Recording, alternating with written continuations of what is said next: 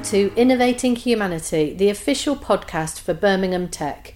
I'm Jude Jennison, the host of this podcast, and I'm the founder of Leaders by Nature, a leadership and team development company.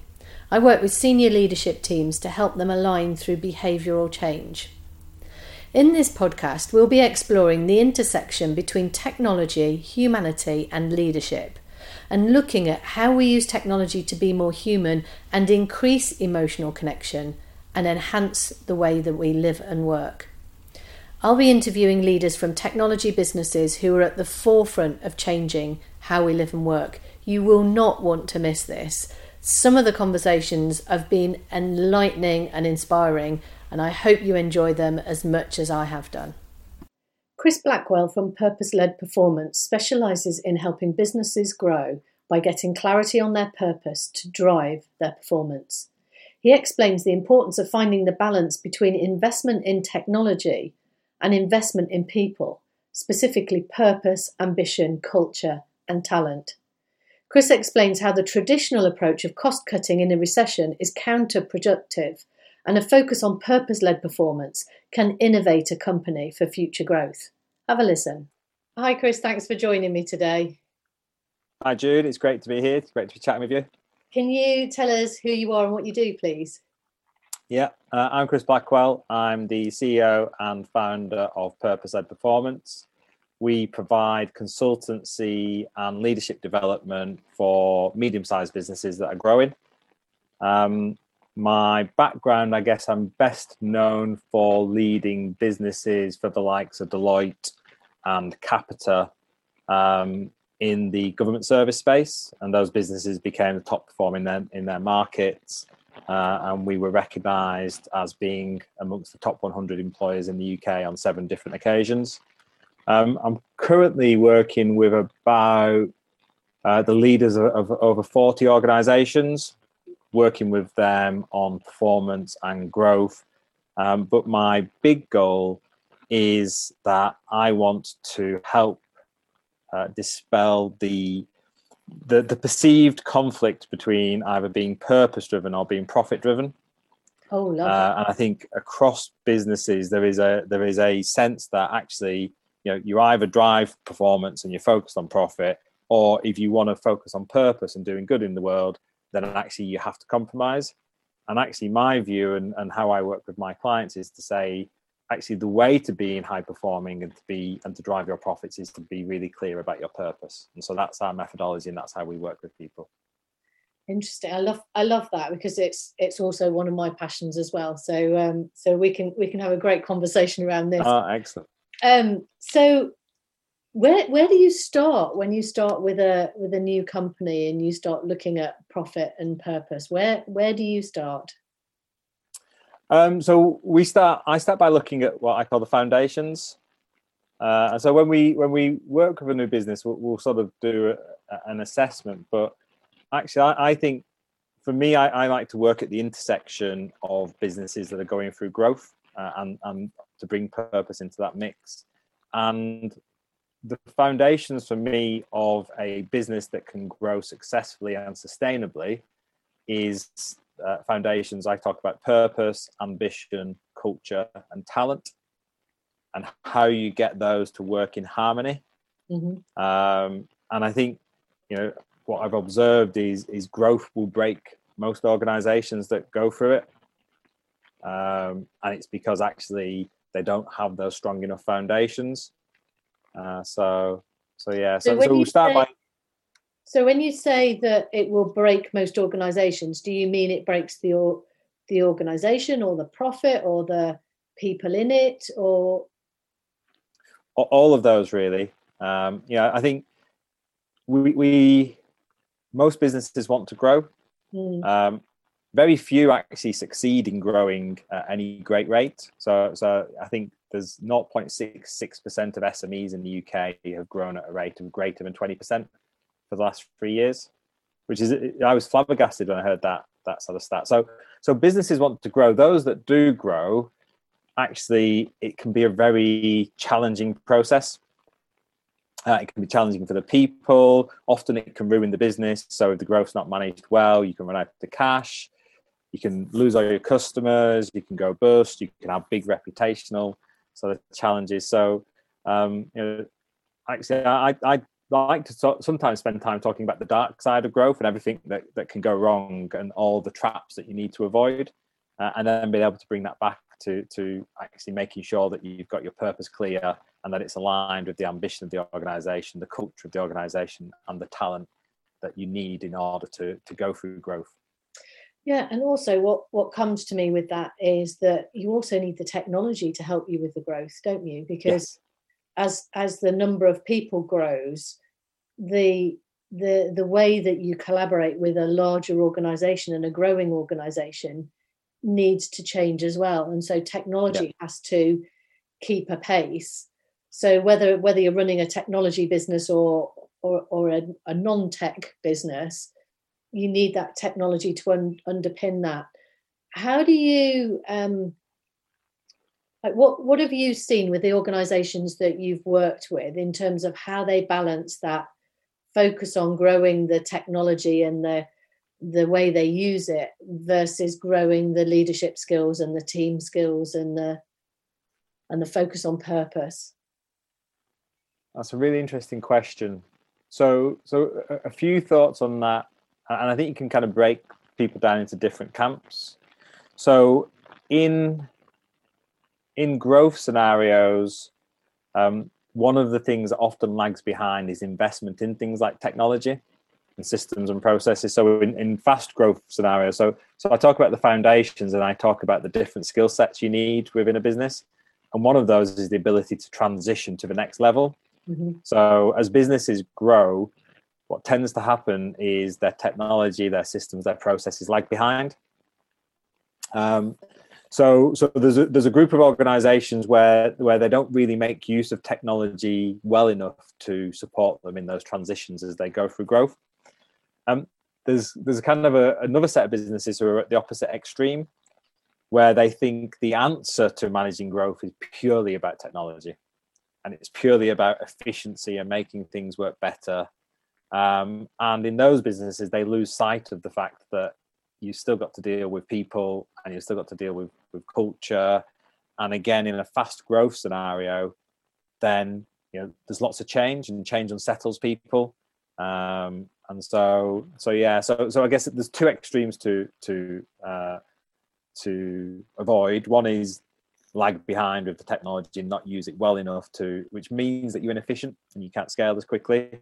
And then the other one, get frustrated with that as well. They do. They get really frustrated, and so the other thing that I would observe as well, and as being a non-tech person, but who's sort of led businesses, so had to understand enough about tech, and now somebody who works with some tech businesses, I think there is a trap that lots of people fall into, which is thinking that tech can solve everything.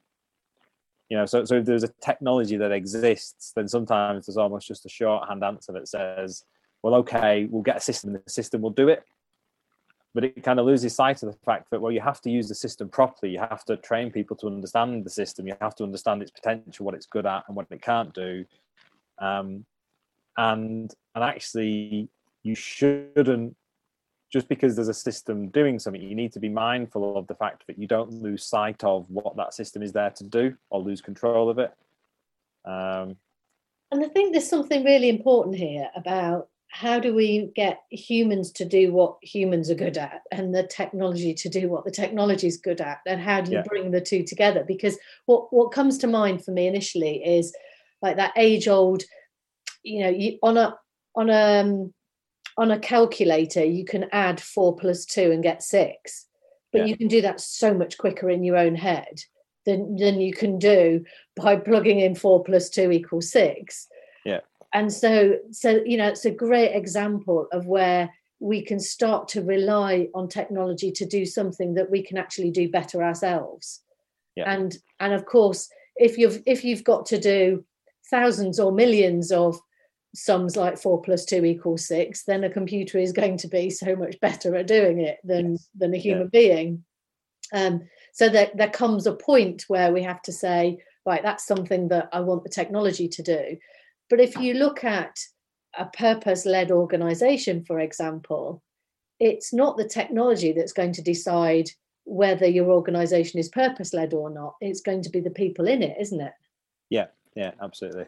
So how do you convince people that purpose is important in business? Because let's face it, we're at a time where, particularly at the moment, we're coming out of COVID. Are we coming out of it? I don't know if we are or not, but no. We're still going through it. We're in recovery mode in some cases. The budgets are tight. And you've got organizations that are growing, that need technology and need to look at well-being and the mental health of their teams, and then purpose. Tell me, why is purpose so important?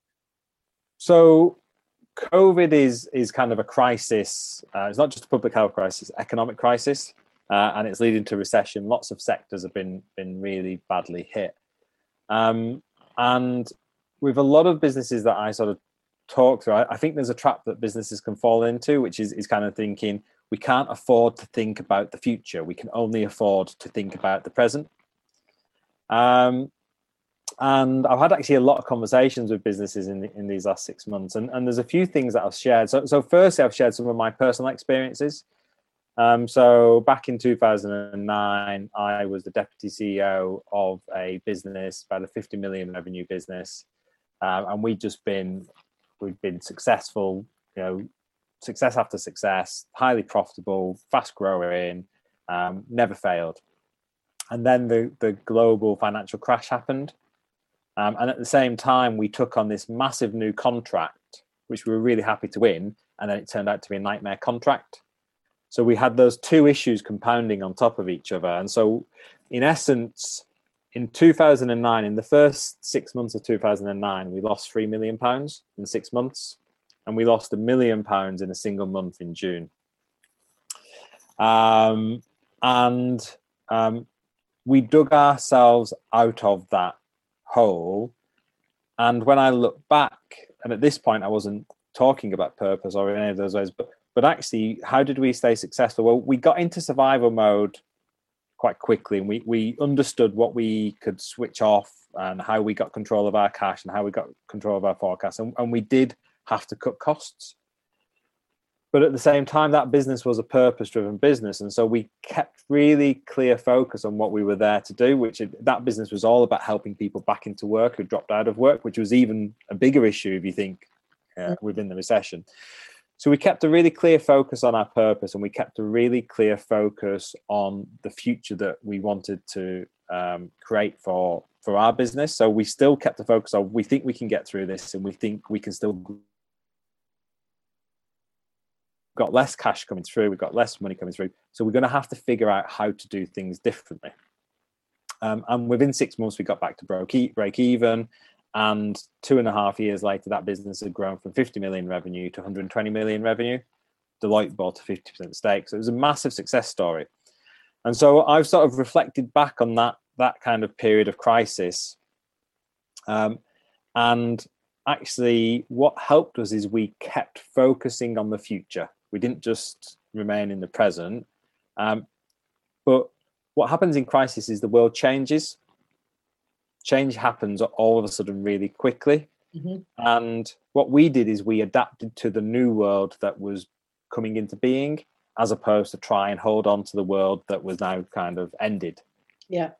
And I kind of contrast that with the traditional approach by other businesses. And I've got another experience of going into a large PLC. I went in as the chief exec of a joint venture business that they had, where they were the majority shareholder. And I went in 2016. So this was quite a long time after the big financial crash. But actually what I observed at the point I went in, they'd had 5 successive years of cost cutting. And they were just in this spiral. Every year was a crisis. Mm-hmm.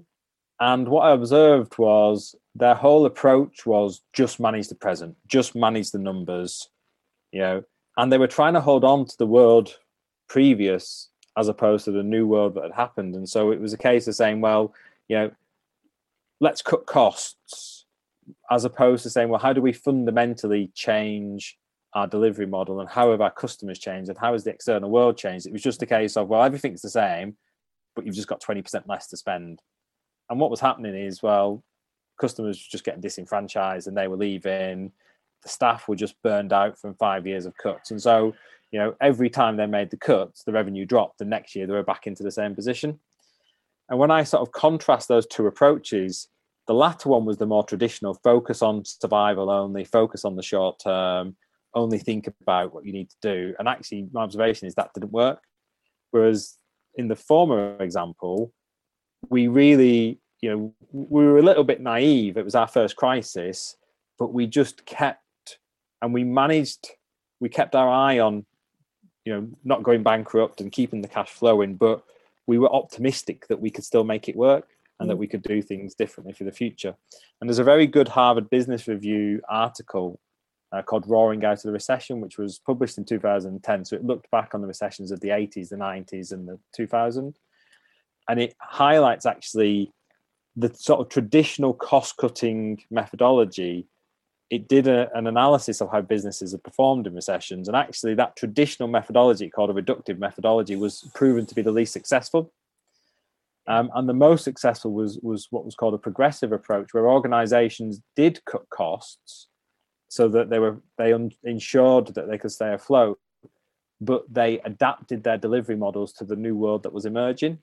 And without realizing, that's what we did in my company, Ingeus, back in 2009. Mm-hmm. And so I spent a lot of time talking through leaders and saying, well, what are your challenges? And actually helping them to think about, well, don't try and hold on to the world that no longer exists.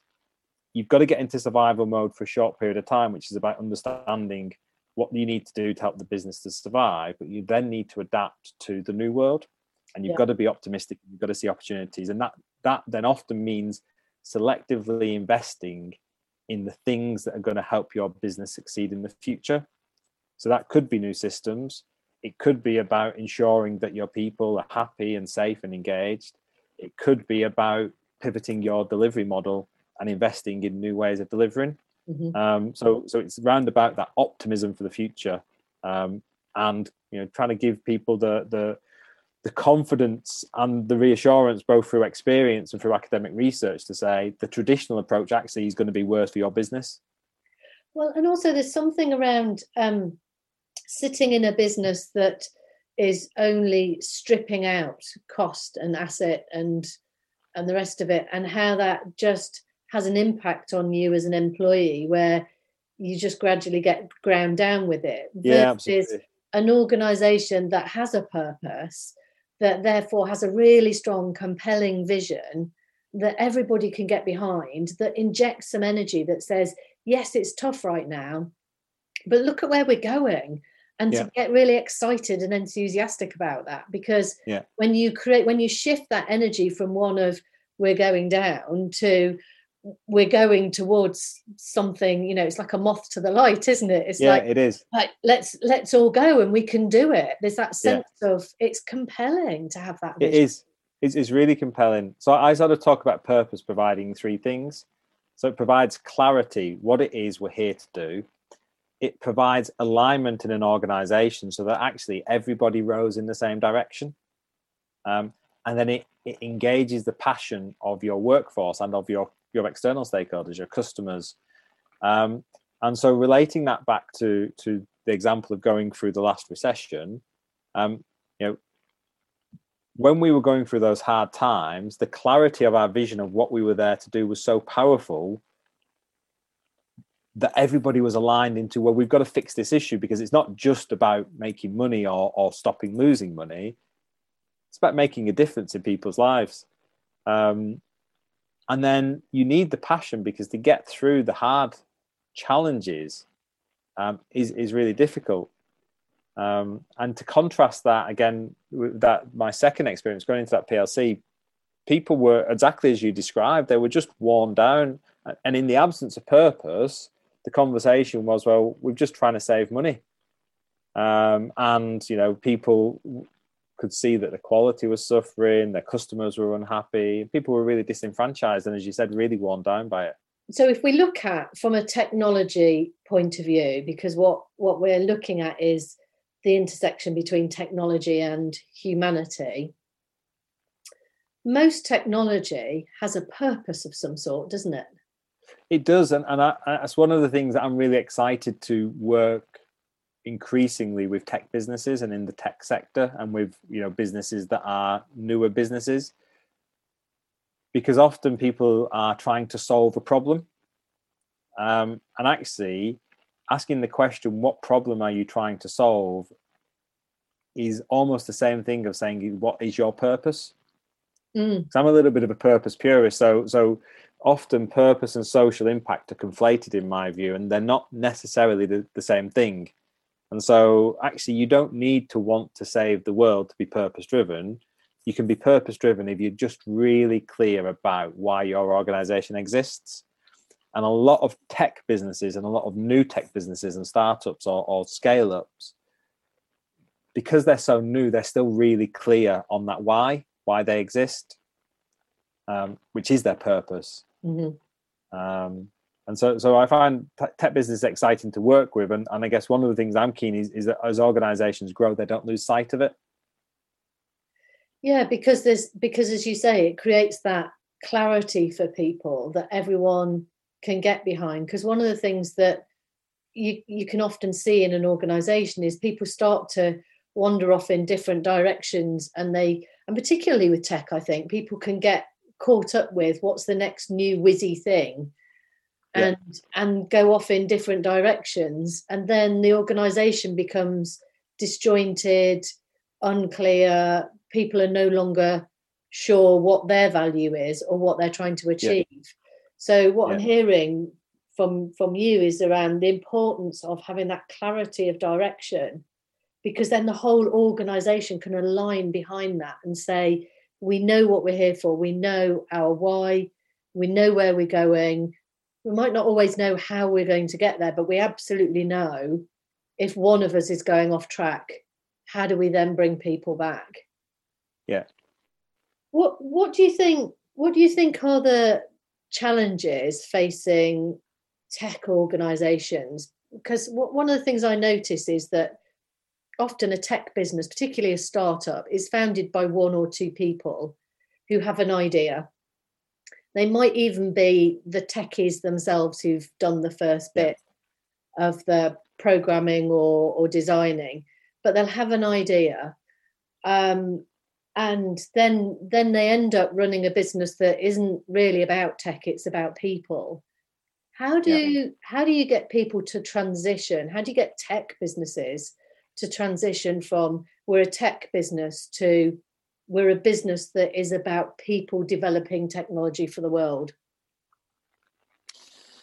It's a really interesting one. One of the things that I've observed is that there are transition points for businesses. And so the first transition point is when you maybe go from having less than 3 to more than 3 employees. And so with most tech startups, they're probably in the less than 3. And at that point, everybody's just sort of doing. And then, all of a sudden you go from, 3 to 10, I think is the next sort of cycle. Well, all of a sudden you've got more people in the business and you need to think a little bit more about how things work, but you're still small enough as a team for it to kind of work naturally. The next transition point then is, and these are sort of approximate, but once you go above 10 people, all of a sudden, then that's when things kind of start to get serious in terms of where you have to manage people and think about structures and systems and culture and all of those things. So I guess I work with people to try and sort of say, this is the natural path that you're going to go on. So firstly, get ahead of the game in terms of understanding as you go through these transition points, what running your business will change and the things that you need to do will change. And these are some of the different things you need to think about at different points. And then I go back to those foundations, because actually, if your purpose is really clear at the beginning, your ambition matches your purpose and is set, and you start to think about things like culture and talent up front, what that means is that journey gets easier.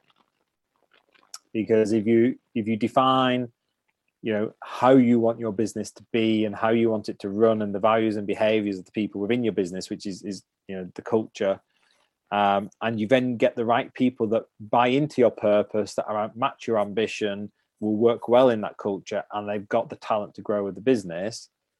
It just makes that journey and the transitions you go through so much smoother. And what would you say to people who say that, well, that's all very nice, but that all sounds a bit fluffy? By the way, I'm not one of those people. Yeah. No, it's fair. But particularly in tech businesses, there's a, yep. People will often say it's all very nice, but it's a bit fluffy. I mean, you create you create a presentation on how to write the perfect pitch deck to get investment, and all the tech businesses will be there. But you create something around purpose-led performance or leadership or teamwork, and they don't think it's relevant. How do you convince people that this is absolutely the foundation to every business? So it's interesting. So I use a lot of case studies. And so a couple of the case studies that I refer to a lot, one which is quite local to the two of us. Gymshark started 7 years ago, just outside Solihull. That's a 1.45 billion kind of valued business at the moment. So it's a sportswear business, a sports apparel, but really it's a tech business underneath when you go into it. And Ben Francis, who's the founder of the business, really interesting, and he posts so much stuff on YouTube. But actually, that is a business that right from up front was purpose driven, that talks about the culture and the talent. So, I've got my own experiences growing businesses which were non-tech businesses, but also I kind of refer people to businesses like Gymshark and say, well, go check out. They're a business that literally 7 years ago were at zero, and now they're at 2 million revenue, and they've just been valued at 1.45 billion. The other organization I talk a lot about is Netflix. Again, Netflix is not necessarily a tech company, or certainly not a pure tech company, but actually is a tech-driven business, and is the one which has grown most by value on the US stock market in the last 10 years. And they put all of their growth and their success down to two things: culture and talent. And the Netflix culture deck, which kind of came out, I think it was published on the internet in the sort of mid-noughties, is a great document to go and look at, because they really articulate, if you want to grow, and that's the thing, that's the hook with the tech companies. If you want to grow, very few tech companies are starting saying, yeah, we want to be a 3-person tech business. They're all massively ambitious. Our technology is going to take over the world. And so you sort of say, well, you've got to learn the lessons from the organizations that have done it successfully. And so Netflix articulate brilliantly how, as you grow, system and process cannot keep up with growth. And the only thing that allows you to keep up with growth is culture and talent.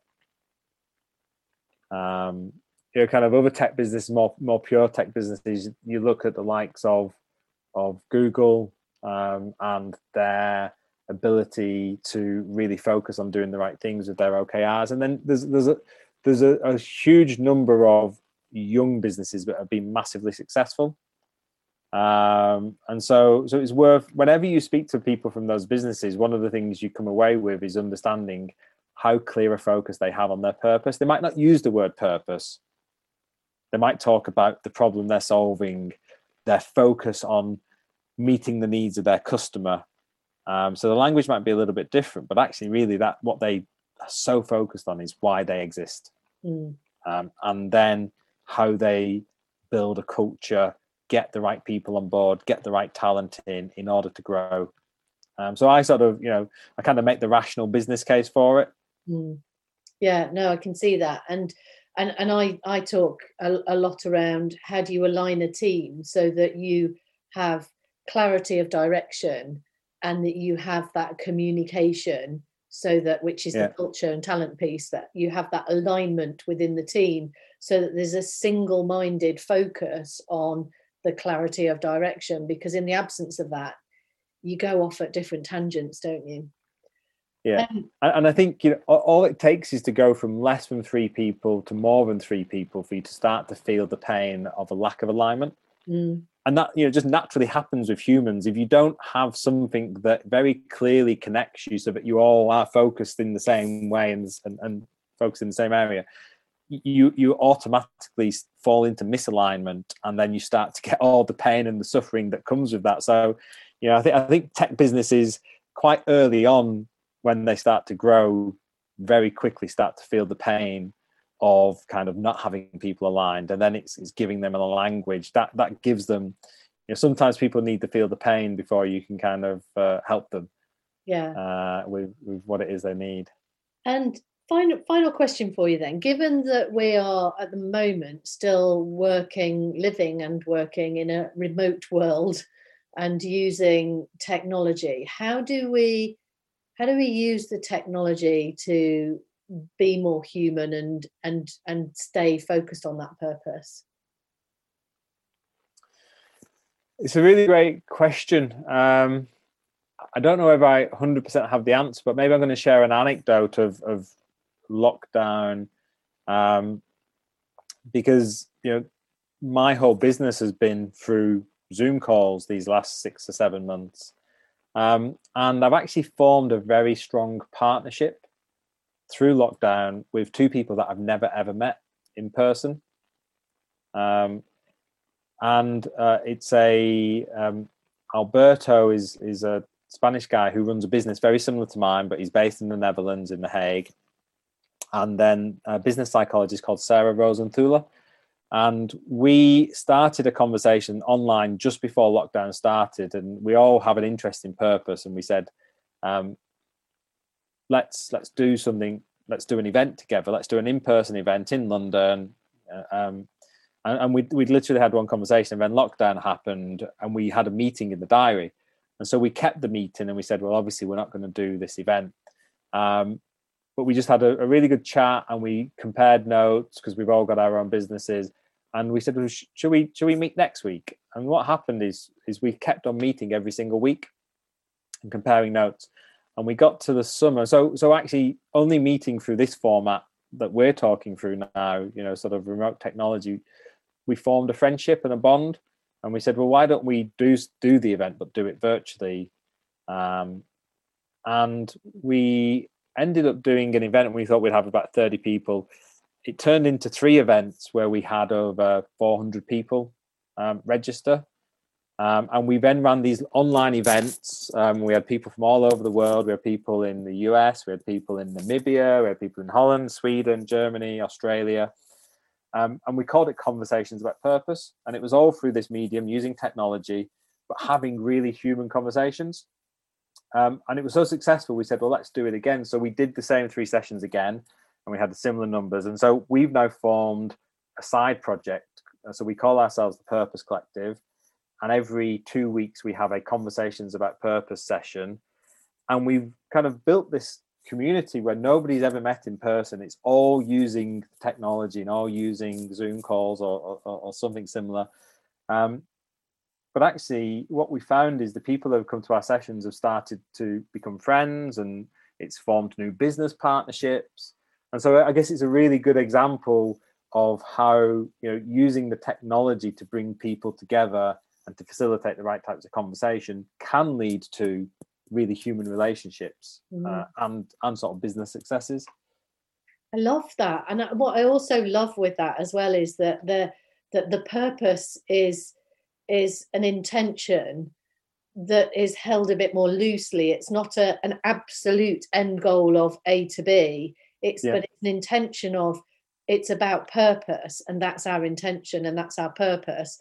And then the purpose is evolving as a result of the human conversations and different people coming together, and that's actually, you're not losing sight of, this is about purpose, but the how and the why and it is a bit more fluid, and that's what I particularly really like about that. Yeah, and to give it, because we talked before we started the interview, can virtual meetings replace face-to-face? There's something missing when you have the virtual meetings. However, in a world where it is the only option at the moment, on the flip side, there's been this added benefit that's come from it, which is historically, I only would have done events with people in the UK. And all of a sudden, I'm in this international team. So we've got Alberto is over in The Hague, and we're running sessions. And all of a sudden, the international borders don't matter because we're using the technology. Anybody that's got an interest is able to come to our sessions. And so we try and place it in a way that people from different time zones can kind of come. And so the people that come from the US end up getting up very early in the morning. But, it's a really interesting thing, because actually without the technology and without what's happened with lockdown, we would have never have almost kind of thought we should this should be an international thing. We would have worked very, this is about our borders, it's about the UK. And so I kind of think that kind of offers up, technology has the ability to break down the borders, physical borders of countries, but it also has the potential to break down cultural borders and barriers that we maybe all put up in front of ourselves. And because everybody's been dealing with COVID and everybody's had their own versions of lockdown, it's created this kind of universal experience that we're all going through at the same time, which has enabled people to kind of find that common ground. It's such a lovely example of using the pandemic as an opportunity to do things in a different way, and using the technology to connect rather than to disconnect. Chris, thank you so much for your time. There's so much that we've talked about there, but it's been really fascinating. Thank you very much. No, thank you for inviting me on, Jude. It's been really good. It'd be great to meet in person when we're all allowed out. Yeah. Chris really demonstrates that technology is there for a purpose, and that it's the human beings who make the decisions about that purpose. Having a purpose is about being clear where you're going and ensuring that there's clarity for everyone to align around. Chris demonstrates with his own experience that technology can help us find people who are aligned with our purpose from all over the world, and we're stronger together when we collaborate around that sense of purpose.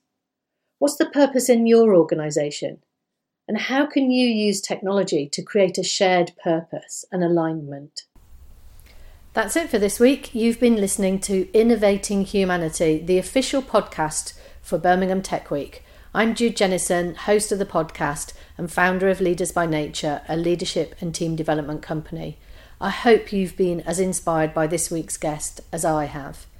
If you'd like to know more about how I help leaders and teams be more human in a world of technology, you may be surprised to discover I do it by working in a field with a herd of horses. Sound crazy? All innovation's crazy in the beginning. So if you like to think outside of the box and get rapid results, you can find out more at www.judejennison.com. And if you'd like to find out more about the exciting technology scene in Birmingham, hop onto the Birmingham Tech website at www.birminghamtechweek.com. Until next time, that's it from me, Jude Jennison, the official podcast partner for Birmingham Tech.